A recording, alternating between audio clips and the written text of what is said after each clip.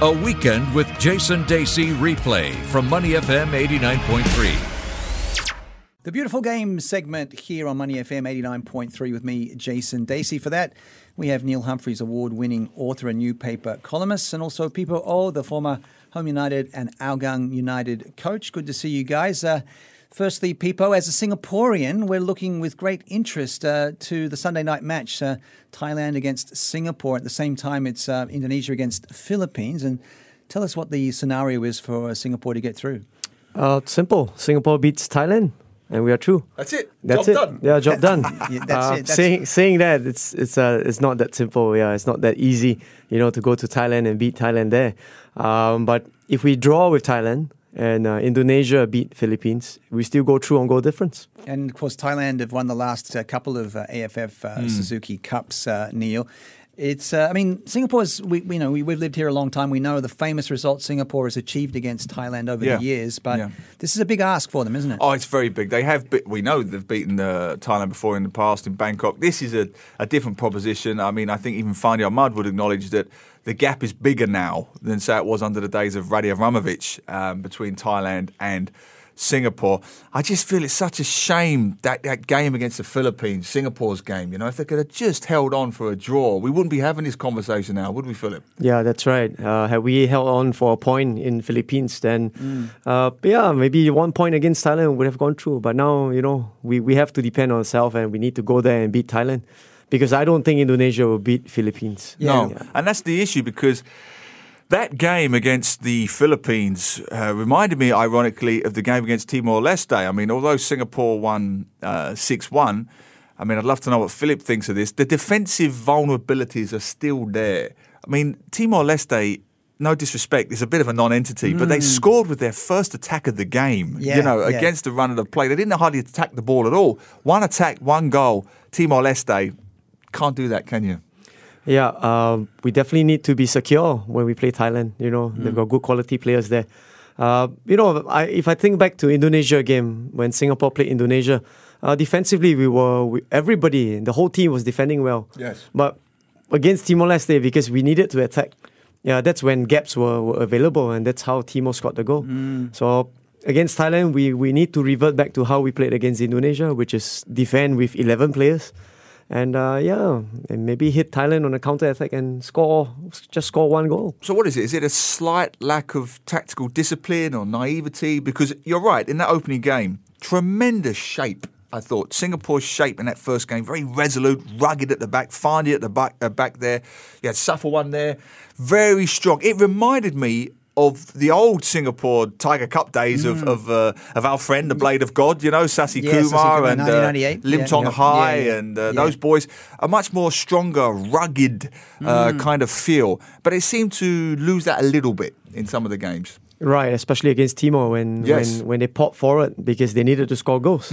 Yeah, so we need a good balance, When you want to go forward and defensively organised at the back, don't just go and attack and forget about defending. Yeah, so especially I think against Thailand, definitely we won't be on the attack so often. No. Thailand's going to dominate the possession. We're going to sit back. And but saying that, nowadays the Thai team, they play the same way. Yeah, they play a longer balls. They don't play the short passing game like we used to see under Zico Chatisuk. So it'll be interesting. I mean, you analyse the games for the FA. For the AFF. So what do you see from both Singapore and Thailand that gives you a little bit of hope? I mean, how should Singapore play this game? Well, like I said, they have to defend well. Stay compact as a team. And this Thai team, they are missing some key players. Yeah, and I don't think there is one player in the Thai squad that is capable of. They had Chanatip. Yeah. The Thailand Messi. In this squad, I don't think there is one guy that is like him.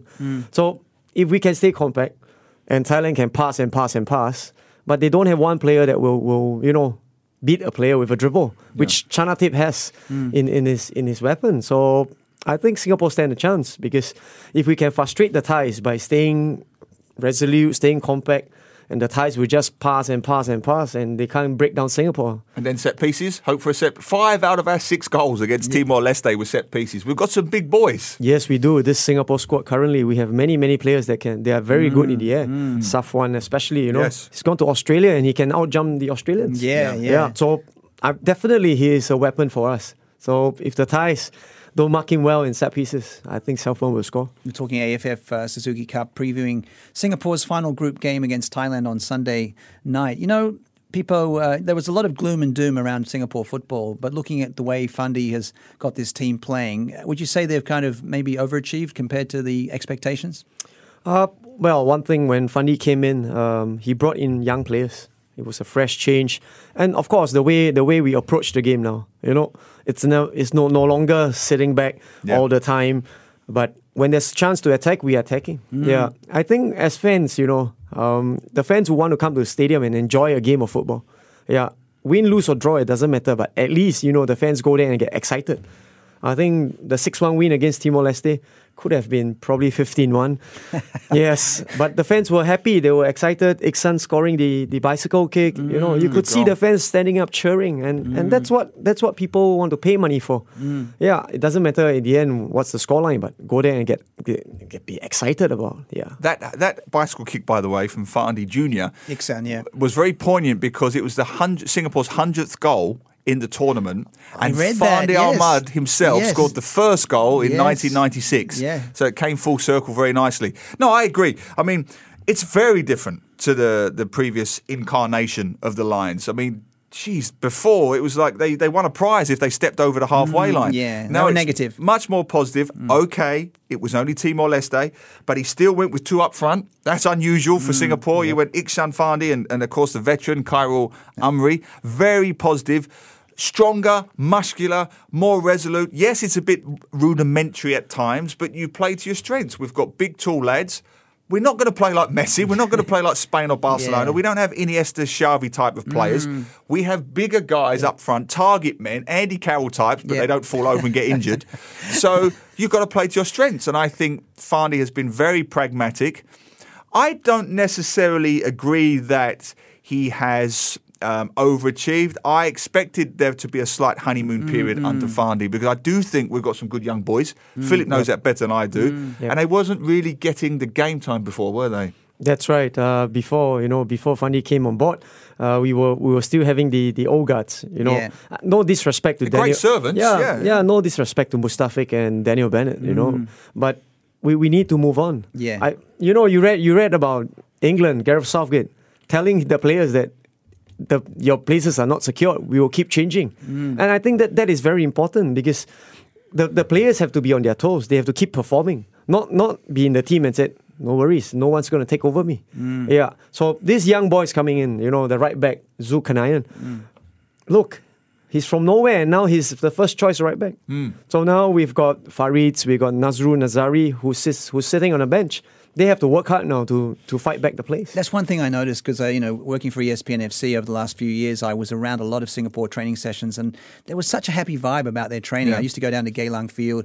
But in a way, Neil, it felt like a comfort zone to me. It just felt that there wasn't any pressure on the likes of, Bahaki or whether it's, Faris Ramli or Khairul Amri. But now we're seeing pressure. Well, I think Philippe makes a very profound point there, making a comparison to England, because I do think you can draw parallels there. Because that generation, if you like, was very much Singapore's golden generation, the Wayne Rooney generation of Singapore football. Cult of personality, cult of celebrity. They were always generally going to get picked. You could almost guess Singapore's first 11. No pressure. Like you could guess England's first 11 for the longest time. But football has changed very rapidly in the last sort of 3 to 5 years. We've mentioned this before, actually. The way that football's moved to that faster, high pressing, high defensive lines, quick counter-attacking. Across the board, I mean, yes, Pep Guardiola pioneered it, but now Jurgen Klopp does it, Pochettino does it. He just promoted a kid this week, Juan Foyth, 20 years old. No one ever heard of him. Now he's a regular centre-back. That's the way football has gone at international level, and it's good to see Fandi doing what basically the rest of the world is doing, which is picking younger, faster, players to deal with a tactical evolution that basically leaves slower, older players behind. Yep, and Safwan Baradin with a hat-trick at centre-back. I didn't realise he was playing centre-back, coming up with a hat-trick. I've worked a lot with him over the years. First Singaporean to play in the A-League with Melbourne City. Should have stayed, in my opinion. Yes. Had a great opportunity. Scored 2 goals in 6 games. Played in a Melbourne derby. Played with Damien Duff, and I think David Villa was there at the time as well. So how important will he be in this match against Thailand? Because I think he's a winner, Safwan. Yes, he is. Before this, he was playing striker. Yeah, he for can play Singapore. everywhere. He can play right back, left back, He's a centre good back. utility player. Everywhere. Yes, but He can't play goalkeeper, maybe. Yeah, but his best position is definitely centre back. You think? Yes, he is. He's quick. He's comfortable on the ball. He's good in the air. And yeah, to me now, back when he plays back in defense, especially when he's got a young right back, he's got young Irfan Fandi there. He is so crucial to Singapore. Yeah. He's 27, veteran now. I wish he'd stayed in Australia. He should have. He got homesick. It broke my heart when he left. Yes, he should have stayed there. Because I wrote at the time a column I wrote for 442, and it kind of went viral, that he was our first social media footballer. Yeah. And what I mean by that is, overnight, he became more famous than Fandi Ahmad. Because when he scored that goal for Melbourne, the first of them, who are owned by the City Football Group, they tweeted the goal. Manchester City tweeted the goal. The New York City side tweeted the goal. And within one sort of 24-hour social media news cycle, millions, and that's not an exaggeration, millions of people had seen his goal and started thinking, who is this boy? Safwan. Who is this boy? So in one day, he became more famous than Fandi Ahmad over globally. 20 years. Globally. Yeah. And I was desperate for him to stay in Australia. It's just, what is it? What is it, Philippe? Why do we keep coming back? I mean, Fandi's boy had the chance in Portugal. He came back. Safwan came back. And Fandi himself came back. And Fandi himself, of course. Well, I think sometimes it's about taking risks, isn't it, in life? Yeah, but too often we want to stay in the comfort zone. Yeah, of course, coming back to Southeast Asia is much easier than to stay in Australia. Yeah, but I really do not know what was the fine details of him not staying there. Yeah, I think he had a bit of a back injury as well that was mentioned. It was a loan deal from Lions 12, of course. It wasn't a full move. But even just leaving, we've said this before, just leaving domestically and going to an international setup. I mean, Gabriel Quack, I think, has changed. He's morphed into a completely different, confident winger now. Would you not agree? Yeah, and he's not the only one. Yeah, the players that have all gone overseas, they've come back and they performed well. You could see the change in Gabriel, Definitely. The last time in certain games he would just disappear. But now he's so much more consistent. And when he loses the ball, he fights now. You could see that. Yeah. He was a luxury player there for a while, but now he's a real And he's lost that Chinese tag, the lone Chinese footballer playing at a national level. He doesn't have to worry about that when he's playing overseas. Different player. And he's not the only one. If you look at some of those boys who are playing in Johor, in Thailand, it's an unfortunate unexpected benefit of the S-League or Singapore Premier League now, going down the youth road. It's affected our domestic league, sadly, but that core of players who went overseas, they've definitely improved. Yep. Definitely. Okay, well, good luck to Singapore on Sunday night as they face Thailand away from home. Let's hope they can get the result that will get them through to the last 4 of the 2018 AFF Suzuki Cup.